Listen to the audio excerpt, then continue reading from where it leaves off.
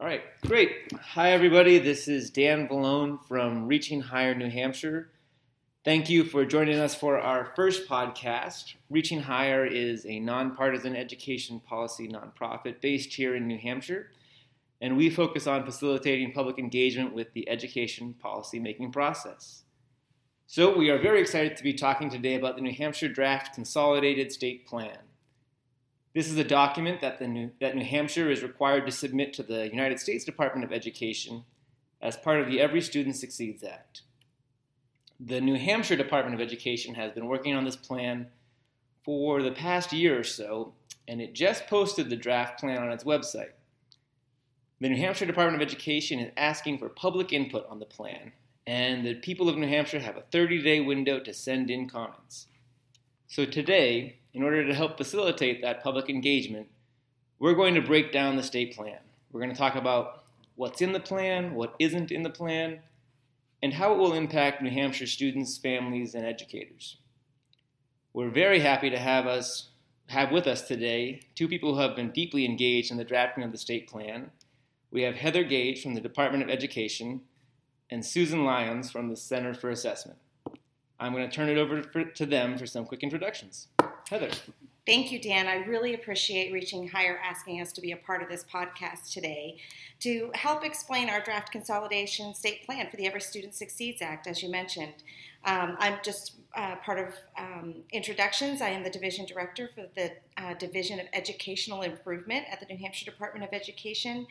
But I work with many great staff members who manage the programs within this federal law.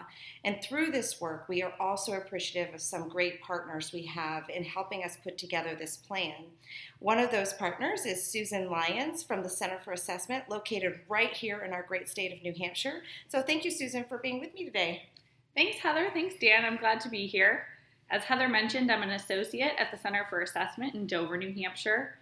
We're a nonprofit that works mostly with state departments of education and other large education organizations to mostly provide technical assistance in the design of assessment and accountability systems. We work across the country, and we've been helping many states in the design of their Every Student Succeeds Act plans. This, luckily and happily, includes New Hampshire, where we have partnered with the Department of Education to lead the Every Student Succeeds Act Accountability Task Force.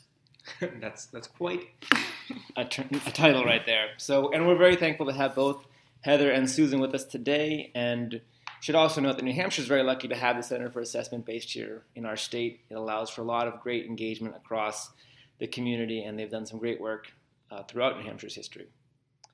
So, okay, before we dive into the specifics of the state plan, we're going to quickly step back and try and provide some context. So, Heather, I'm hoping that you can kind of walk us through the Every Student Succeeds Act, and more broadly, how do federal education laws impact education in New Hampshire? That would be a great start, Dan. It's important to note at the beginning that the Every Student Succeeds Act, which was signed into law in December of 2015, is actually a reauthorization of the Elementary and Secondary Education Act of 1965. This legislation has been the main federal law for K-12 general education covering all students in public schools for over 50 years. That's really hard to imagine. Throughout this time, states have submitted accountability plans to ensure that we have strategies in place that actually meet the intentions of the laws passed by Congress. So this is very familiar to us at the department, to educators in our states, and to many families in our state. The act was last reauthorized in 2002 under a title very familiar, No Child Left Behind. And for a short period of time between 2013 and August of 2016, the state was able to receive what we call the flexibility waiver under that law to implement more localized approaches to accountability and support. So the new reauthorization of the Every Student Succeeds Act, or what I'll refer to often during this podcast of ESSA, received overwhelming bipartisan support in Congress, and again creates a long-term, stable federal policy, which we've been looking for, that now gives states additional flexibility and encourages innovation, while at the same time, of course, holding us accountable for results. The accountability provisions of the law will take effect in school year 2017-18, or this next school year.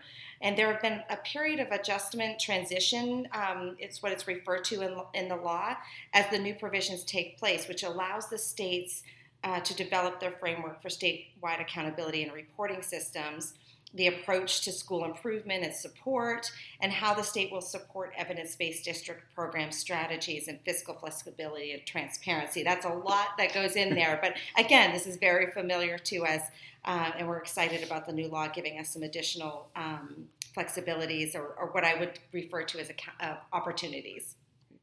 It also ensures we have strategies in place to help some of our most vulnerable students, such as those that are homeless, migrant, English learners, and our students with disabilities and others.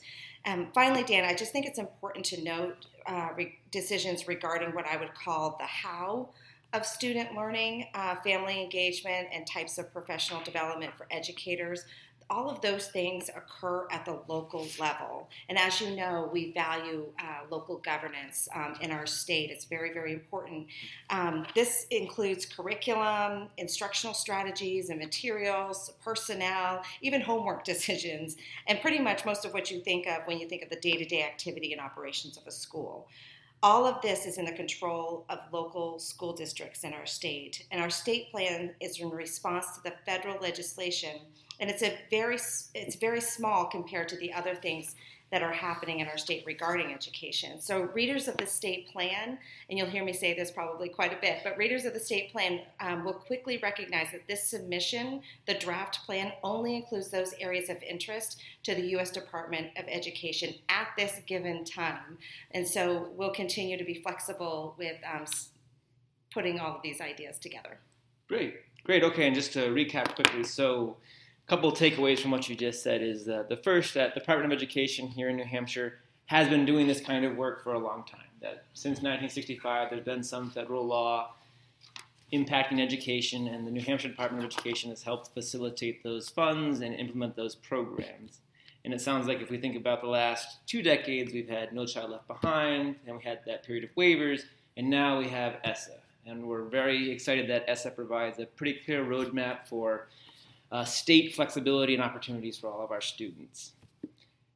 And we're also keeping in mind that when we talk about federal policy, we're really only speaking about a relatively small, though very critical set of policies that impact New Hampshire's education, something like Title I. Mm-hmm.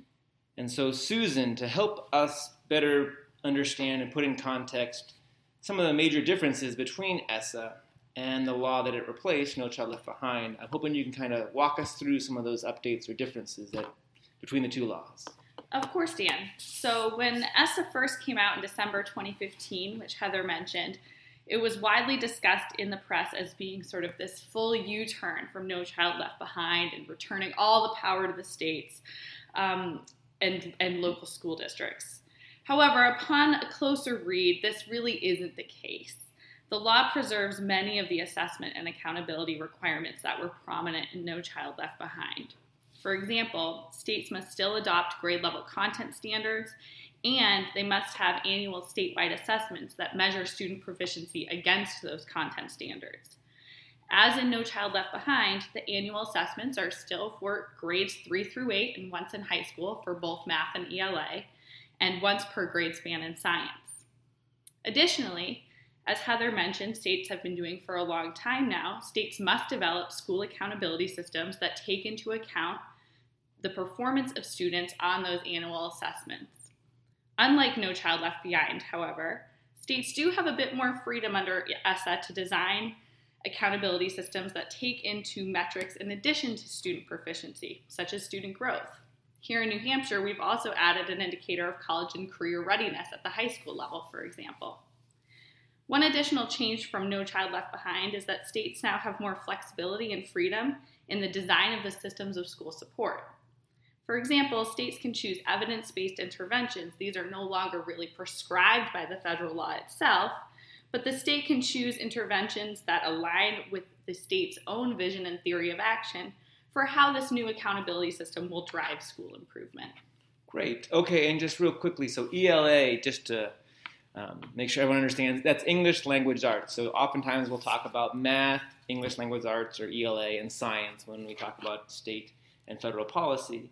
And then Susan, just one additional question to kind of make sure everyone listening understands. Could you briefly describe the difference between student achievement or student proficiency and student growth? Those are pretty common metrics often talked about, but just want to make sure everybody kind of understands the difference. No, of course, that's a very important distinction and not widely known. So thank you, Dan. Proficiency refers to just a student's status score, where they are in this current point of time relative to their skills and knowledge for the content standards. Growth refers to how much a student has grown over a period of time. And here in New Hampshire, we have a long history of measuring growth annually, basically looking at differences in performance from last year's assessment to this year's assessment. And we use something called student growth percentiles here in New Hampshire. Okay, now that's very helpful. And Heather, anything you want to add to what Susan just said? Yes, just a couple of things. One thing that Susan mentioned was around the opportunities opportunities around standards and assessments. And I wanted to make it clear, just because there is some confusion around this from time to time. The federal legislation has never required particular name brands, if you will, of standards and assessments. That has always been left up to the states. But what is different in ESSA that wasn't explicit in No Child Left Behind or the Elementary and Secondary Education Act before that is that the federal government is prohibited from being engaged in determining or incentivizing, or whatever word we want to use there, to on states' ability to choose their own academic standards and to choose their own assessments. We still have to follow the law with 3 through 8, and once in high school, we still have to have high quality academic standards in certain subjects. But I just wanted to make sure that folks understood that difference. Also, Susan mentioned around school supports for within our accountability system. And for the last 3 years, our Title I school improvement team has been working with educators around the state in schools that need additional support for their students. We've been working with them to develop protocols and processes for what we call a triannual review of student academic data. So we've been working with them on what the protocols should be and how folks can work together to really dig deep into how students are doing and what we can do to better support their growth. This team also coordinates quarterly innovation meetings that are designed around innovation and improvement plans from these schools. And for example, we've been able to bring in experts to help schools develop processes for increasing student voice, improving quality family engagement, understanding the impact of student wellness on academics, and also building instructional strategies that value all students' learning needs. And this work is documented in our draft state plan. Okay, great. So it sounds as though not only does the state plan talk a lot about what New Hampshire is going to be doing going forward, but also that the process to develop the plan really was a collaborative effort, got a lot of people together in rooms across the state to kind of think about what we're doing in education across the state and what we might want to do in the next few years.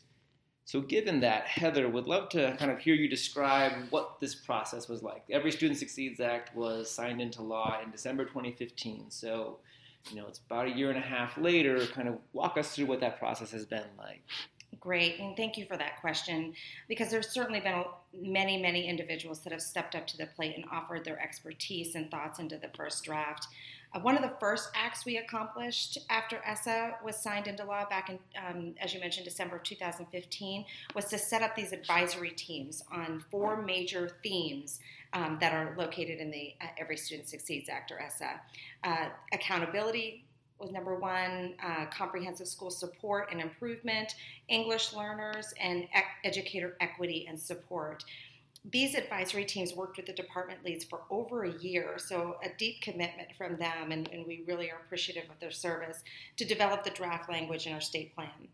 In addition, we wanted to hear from New Hampshire citizens across the educational stakeholder spectrum on what they valued in their education system, because in putting this plan together, we really need to think about what our values are. Where do we want to spend our resources, whether it's human resources or financial and so forth.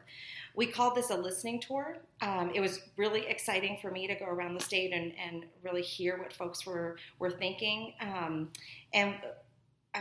The regional meetings were attended by about 150 people, and we also had an accompanying survey that went with that. We had over 950 responses, which I think is pretty good for a survey.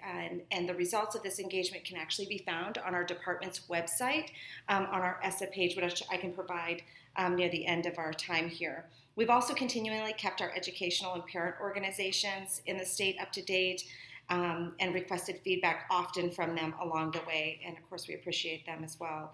And finally, we've been keeping our Senate and House education committees at the state legislature and the State Board of Education updated, as they are the policymakers that we work the most closely with, and again, working with our educational stakeholders and advocacy groups. So kind of keeping with the New Hampshire local control ethos, it was a very collaborative approach, it sounds like, with lots of public input along the way. And now the plan's out there for public comment again. And Susan, I know that your organization works with a number of states on these kinds of initiatives and these kinds of processes. And so, in your opinion, how does New Hampshire's approach compare with that taken by other states? Yeah, New Hampshire's approach is highly consistent with what we're seeing done around the country regarding stakeholder engagement. The federal law itself places a big emphasis on ensuring that all relevant groups, such as parents, educators, taxpayers, advocacy organizations, all of these groups have a seat at the table in the design of the state plan. And really that's to ensure that what the department submits is reflective of the values of the people of New Hampshire, as Heather said. Great. Yeah, that's great. So it's good that the law kind of stressed this, and it sounds as though New Hampshire has really taken that to heart in how it developed this plan. So let's dive into the plan itself. And Heather, I'm hoping that you can talk us through the main components of the state plan, and so kind of breaking down what people will see when they actually open the file and read the state plan. Great. So get comfortable. We'll talk a little bit about this. I'll try and do a little bit at a time. So just keep in mind that the plan builds on our educational priorities and focus areas, and then through federally required state and college, it explains how the state will accomplish its goals and where the alignment exists. I think what's most important is that we first determine what's important to New Hampshire, and then we look at the law and different resources that come with the law and say, what can we do to improve and help move our state forward? So I think that step-by-step process is really important. So again, I mentioned that I would reiterate this over and over again, but our state plan is nowhere near everything that we are collectively doing in education throughout our state. It only includes those areas being asked of us by the U.S. Department of Education. However, the law does keep many of the major overall components or themes from the previous legislation and includes sections that are familiar to a lot of folks in our state, Title I being one of them, which is intended to provide all students significant opportunity to receive a fair and equitable and high-quality education and to close achievement gaps.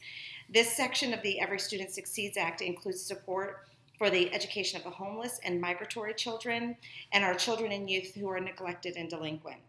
This section also includes our accountability and reporting structure that Susan has talked about to ensure that all families and taxpayers at large have access to information regarding how our schools are doing in helping the students achieve academically. In addition, in the same section, we explain the support for ensuring every student has an effective teacher in the classroom, what we call equity, and how we are working to improve the school culture for all of our students, which is an exciting opportunity. So Title II, another familiar piece of legislation within the Every Student Succeeds Act is intended to support educator professional learning to support effective instruction to our students. It all comes back to our students, right? So this includes how the state is supporting those efforts by building quality systems of certification and licensing, providing resources to improve educator skills and knowledge, improving our teacher preparation programs, and we do this through collaboration and evidence-based practices. Title III, we've mentioned our supports for English language acquisition, language enhancement, academic achievement for our state's English learners. We also have a new section that's exciting. We received a little bit of funding this year. We're hoping that the funding continues. We don't have a guarantee of that. But it's called Title IV Part A, which means really nothing, but it's the student support and academic enrichment piece of the legislation. And it's a new grant that encompasses many of the areas that make up a well-rounded education, including STEM, civics education, student wellness, support for digital learning. And for this coming year, right now, and this could change, of course, with the but in the plan, you'll read that it will be going out through a formula-driven process to school districts. And school districts can then use all the many, many different resources available, meaning the allowability of the fund, those things that I just mentioned, and many, many others to support their work. There isn't a lot of money in this source when you split it up between all of our school districts. So school districts can actually use this fund. So let's say a school district is small and they only get about $10,000. They can take that $10,000 and put it into work that they're doing within Title I or within Title II and so forth. So professional learning and those kinds of things. So there's opportunities there. And finally, Title IV Part B, which is our after-school program, competitive grant opportunity, that's also laid out in there. We talked about our homeless and migrant education pieces as well. So the state commits to submit this plan once it's in a final form with assurances that it will meet the other required components for federal legislation, and then it can receive funds to support our educational priorities once we've completed this process in September. Great. And so just to recap, so Title I, Title II, Title IV, these are federal funding streams that New Hampshire receives. And so in our state plan, the readers will see kind of how New Hampshire intends to comply with the federal provisions that govern those funding streams and what we hope to do with those dollars. Am I getting that right? Yeah. And again, we look at what is important to New Hampshire, and then we look at the federal legislation and say, okay, so how can we use those resources to help push our state forward? And of course, our school districts also use their funds that they receive at the state level to support the work that they're doing in their schools, and other resources that they have, such as other grant opportunities. And so in addition to describing those specific uses of funds, it sounds as though another integral part of the state plan is around our accountability system, and specifically the accountability system with respect to federal law. And kind of as we prefaced up front, federal law does not govern anywhere near the total amount of activity that is going on in New Hampshire schools across the state, but it does focus on a small but very important critical set of activities and really focus on ensuring that every student's individual civil rights with respect to education are protected and that we are being good stewards of public funds in how they are spent to help support students. So Susan, I know this is one of those areas where you have a lot of deep expertise. Would you mind breaking down the accountability system that readers will see in New Hampshire's state plan? Kind of help us understand what an accountability system is when we talk about it with respect to federal law and what the main components are.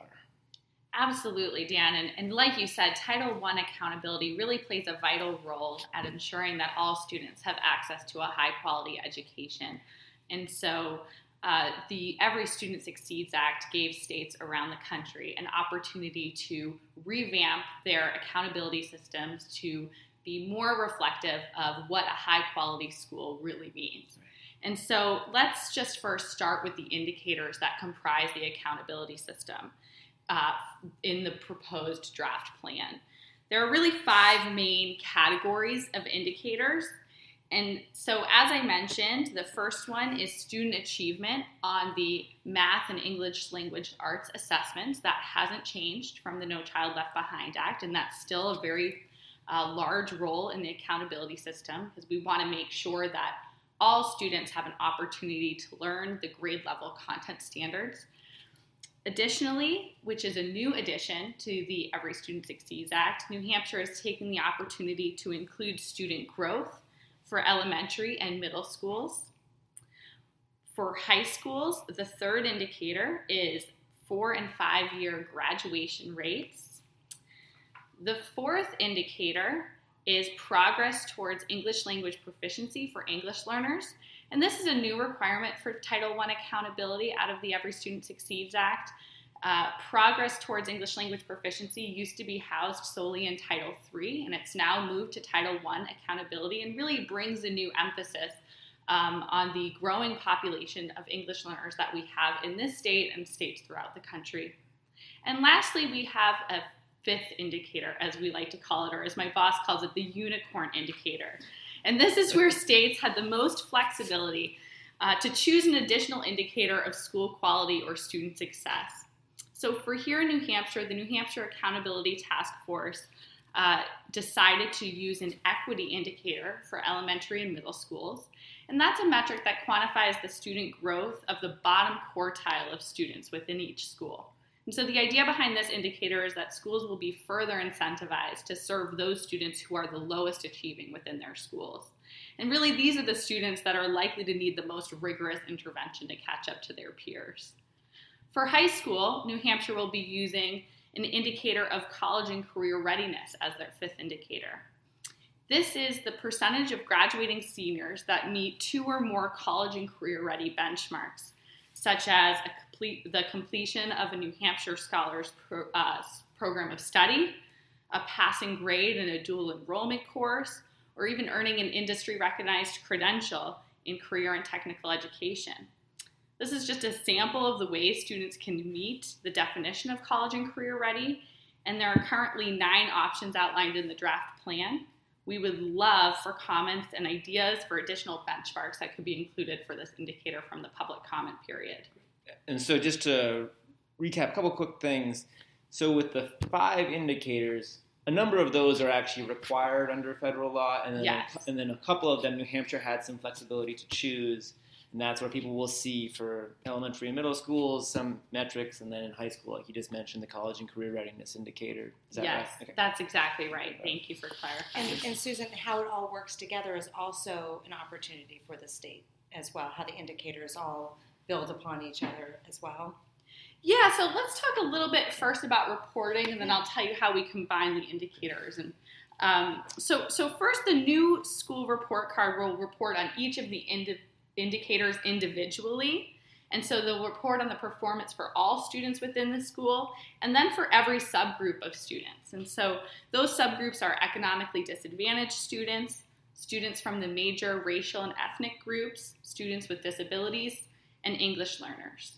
And performance on each indicator for both the all students group and for all of the subgroups will be reported on a 1 through 4 scale.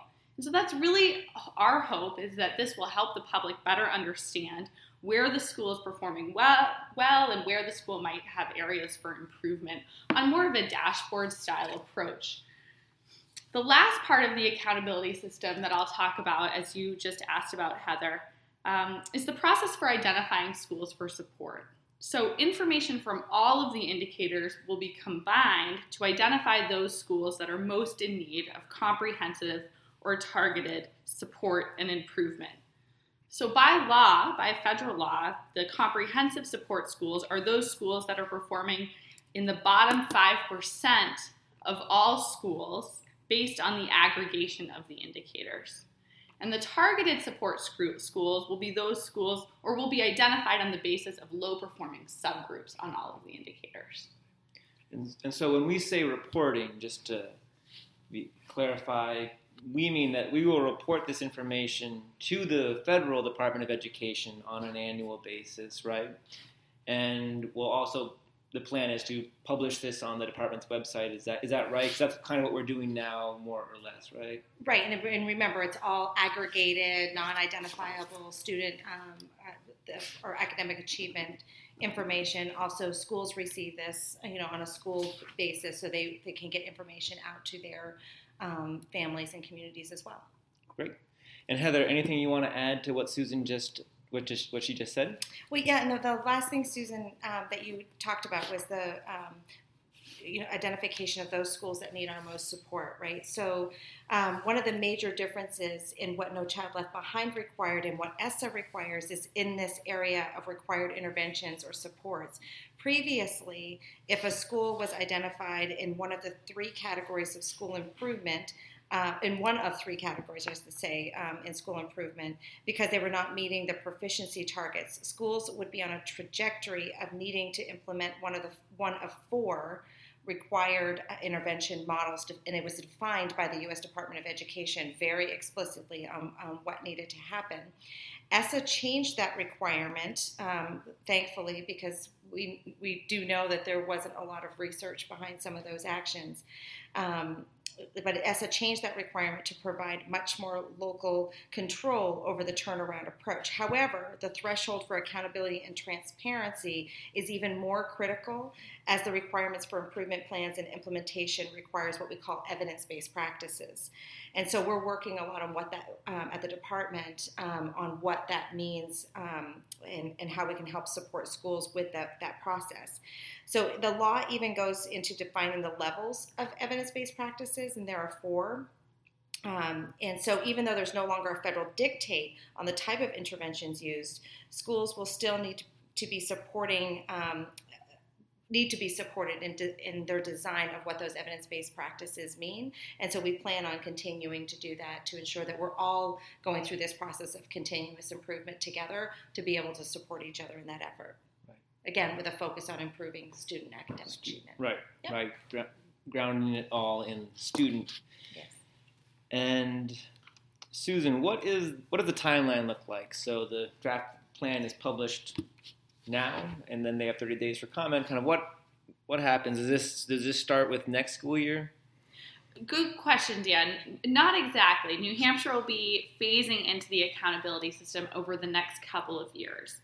So those schools that are currently identified as priority and focus schools will continue to receive state support unless they meet the newly defined exit criteria outlined in the state plan.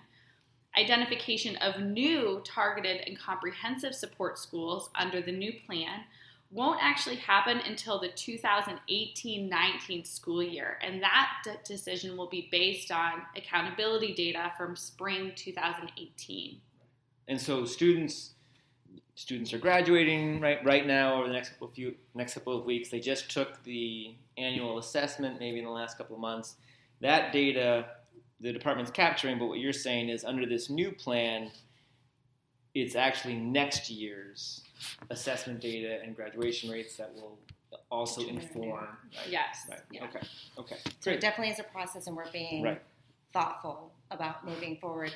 Our current priority and focus schools, we will run the data based on how they're doing, which is now being termed, just for our listeners, comprehensive and targeted schools. But we will be running the data this summer to see how they did, because we do believe some of them have grown in their academic achievement, and hopefully we'll be able to exit that identification. But we still want to be able to support those who need our support the most. Good. So having a methodical transition to this new ESSA world. So transitioning a little bit to talk just once more about the funding streams. It is budget season here in New Hampshire, so Heather, I'm hoping that you can break down for us what specific federal funding streams are in the state plan and what are not, because we know that the New Hampshire Department of Education and New Hampshire schools receive a variety of federal funds, and that the state plan, only specifically focuses intensely on a select number of those streams. Right, that's a really great point. Again, it not only is our state plan a small amount of what we are doing for in education in our state, it's also a small portion of the ESSA law itself. So I think that's really an important point.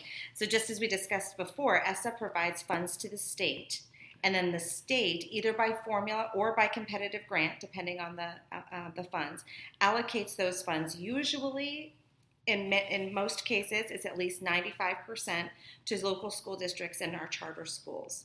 So funds are received and flowed through, if you will, we call it flow-through money, for academic support through Title I, for educator professional learning support through our Title II dollars, for English learner support through Title III, and so forth.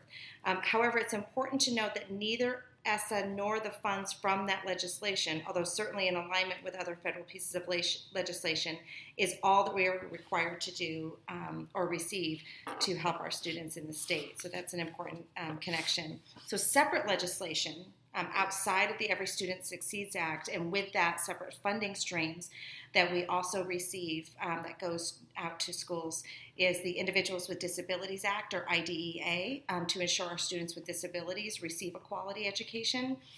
Perkins funding, most people have heard of that in our schools, and that's to support our career technical education opportunities and the various pathways for success. And also Medicaid for Schools, for example, the Medicaid for School program that assists in reimbursement of special services for students so that they can learn while they were in school. There are certainly other areas of educational work that you will not see in the plan. One other note I want to make is because I've received questions on this. The very first question in the plan, and I brought this up just at the beginning here, is around the standards and assessment question. And it's interesting that the question is in the plan because there's actually a footnote at the bottom of the plan that is actually there from the U.S. Department of Ed that states we don't have to answer it. And the reason why is there is a significant peer review process that every state goes through when they have standards, new standards and new assessments. We have to go through this every time we change either one of them. And so because of that, the U.S. Department of Education doesn't expect us to put all of that information into the state plan, but rather we'll go through the peer review process, which is also a very transparent process that stakeholders can be knowledgeable about and engage in. So I just wanted to make sure that folks knew that we have to ensure that those assessments are valid and reliable for the test items that are being asked and those kinds of things. So that's pretty much. I think that's helpful. And so just, when people will look at the plan, they will see that it goes into detail on Title I, Title II, and what might be termed the ESSA funding streams. But there's not going to be as much specificity around IDEA or Perkins, although certainly the state plan encompasses students with disabilities, students who are doing career and technical education. But those are, in fact, different funding streams governed by different federal law. Which is great because we get to at our school district level, also at the state level, we have the opportunity to not only ensure that we are focusing on our most vulnerable students, but also on students that are engaged in our career technical education or that are engaged in AP courses or any number of things that we can talk about that I'm really excited about is now in our accountability plan with our CCR, our College Career Ready Indicator. But we also have the opportunity to focus on those different kinds of aspects with Perkins funding, with IDEA funding, and so many others, with other funding streams and other pieces of legislation. So we're getting at the educational needs of our students in a variety of different ways. Right, and I think one of those areas that we at Reaching Higher receive a lot of input on and work with a variety of groups around is on supporting students who have a learning disability or who are otherwise impacted by the Individuals with Disabilities Education Act, or IDEA. And so Heather would just love to kind of expand on that a little bit more explicitly and kind of talk about how does the state plan address students with learning disabilities? Absolutely. I'm so glad you asked that question. It's important to remember that the foundational purpose of IDEA, or the Individuals with Disabilities in Education Act, is to ensure that all children with disabilities have available to them a free, appropriate public education, or what sometimes we call FAPE. This right emphasizes the necessary services designed to meet the unique needs and prepare them for further education and life after high school. So in addition to that, everything that we do in our general educational environment, especially as the work we do in the requirements for the Every Student Succeeds Act, we are talking about all students. So even though IDEA has the separate funding sources we mentioned before and separate legislation, whenever we're thinking about our general education opportunities, we're thinking about all of our students, and that includes our students with disabilities.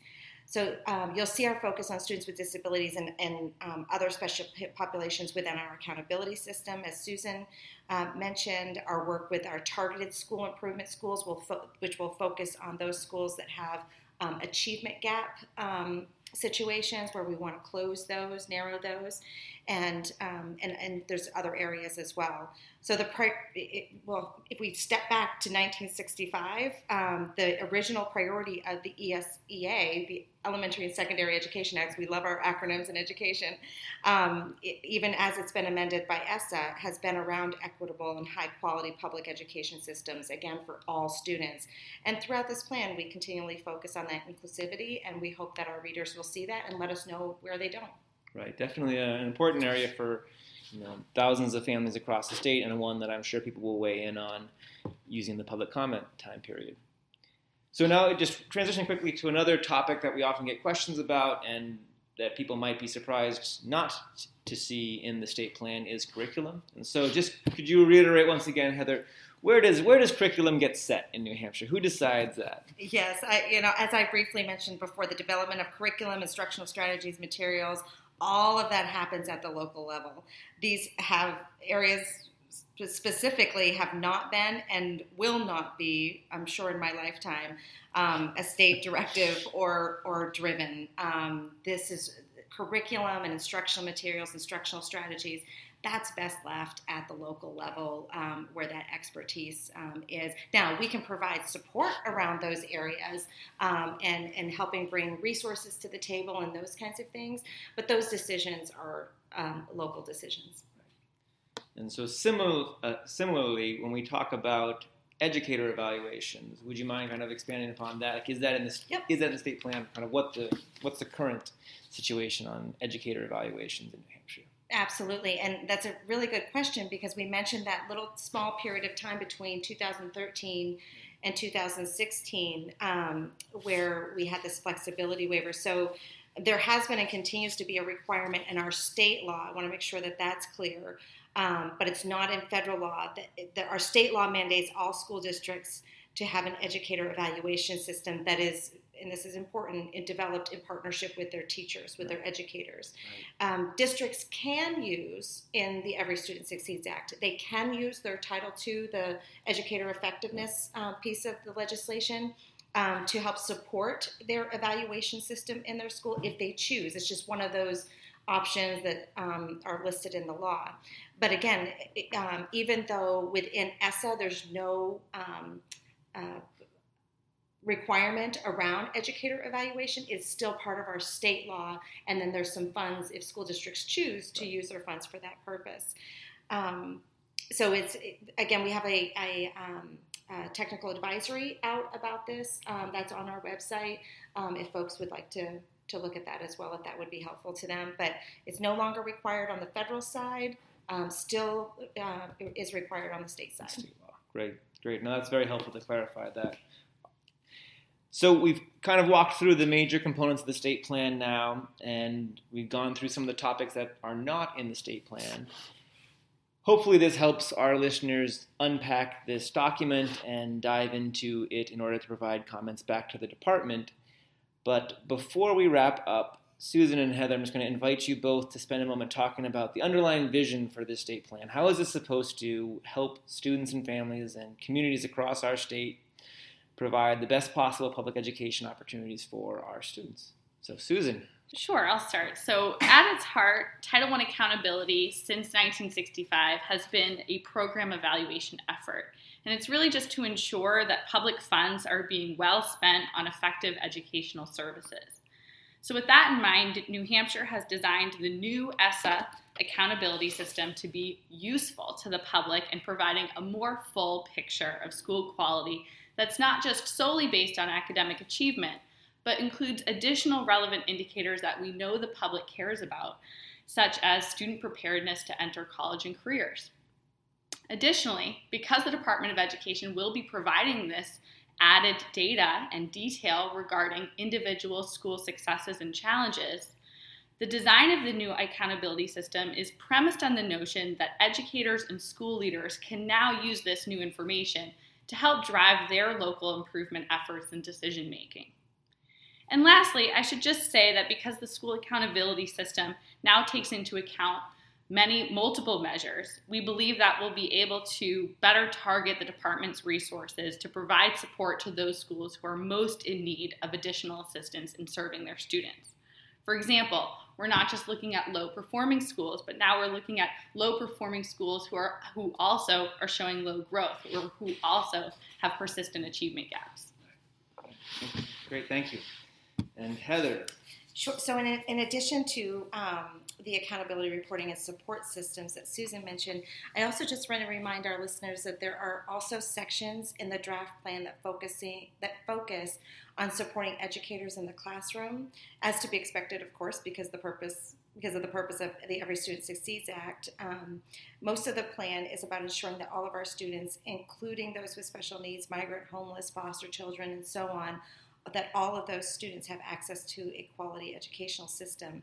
I also want to mention, I mentioned the regional listening tour that we did last fall, actually, and the number one thing that we heard while we were out on the road was the need for the state to deeply engage in helping schools and families with resources around mental health.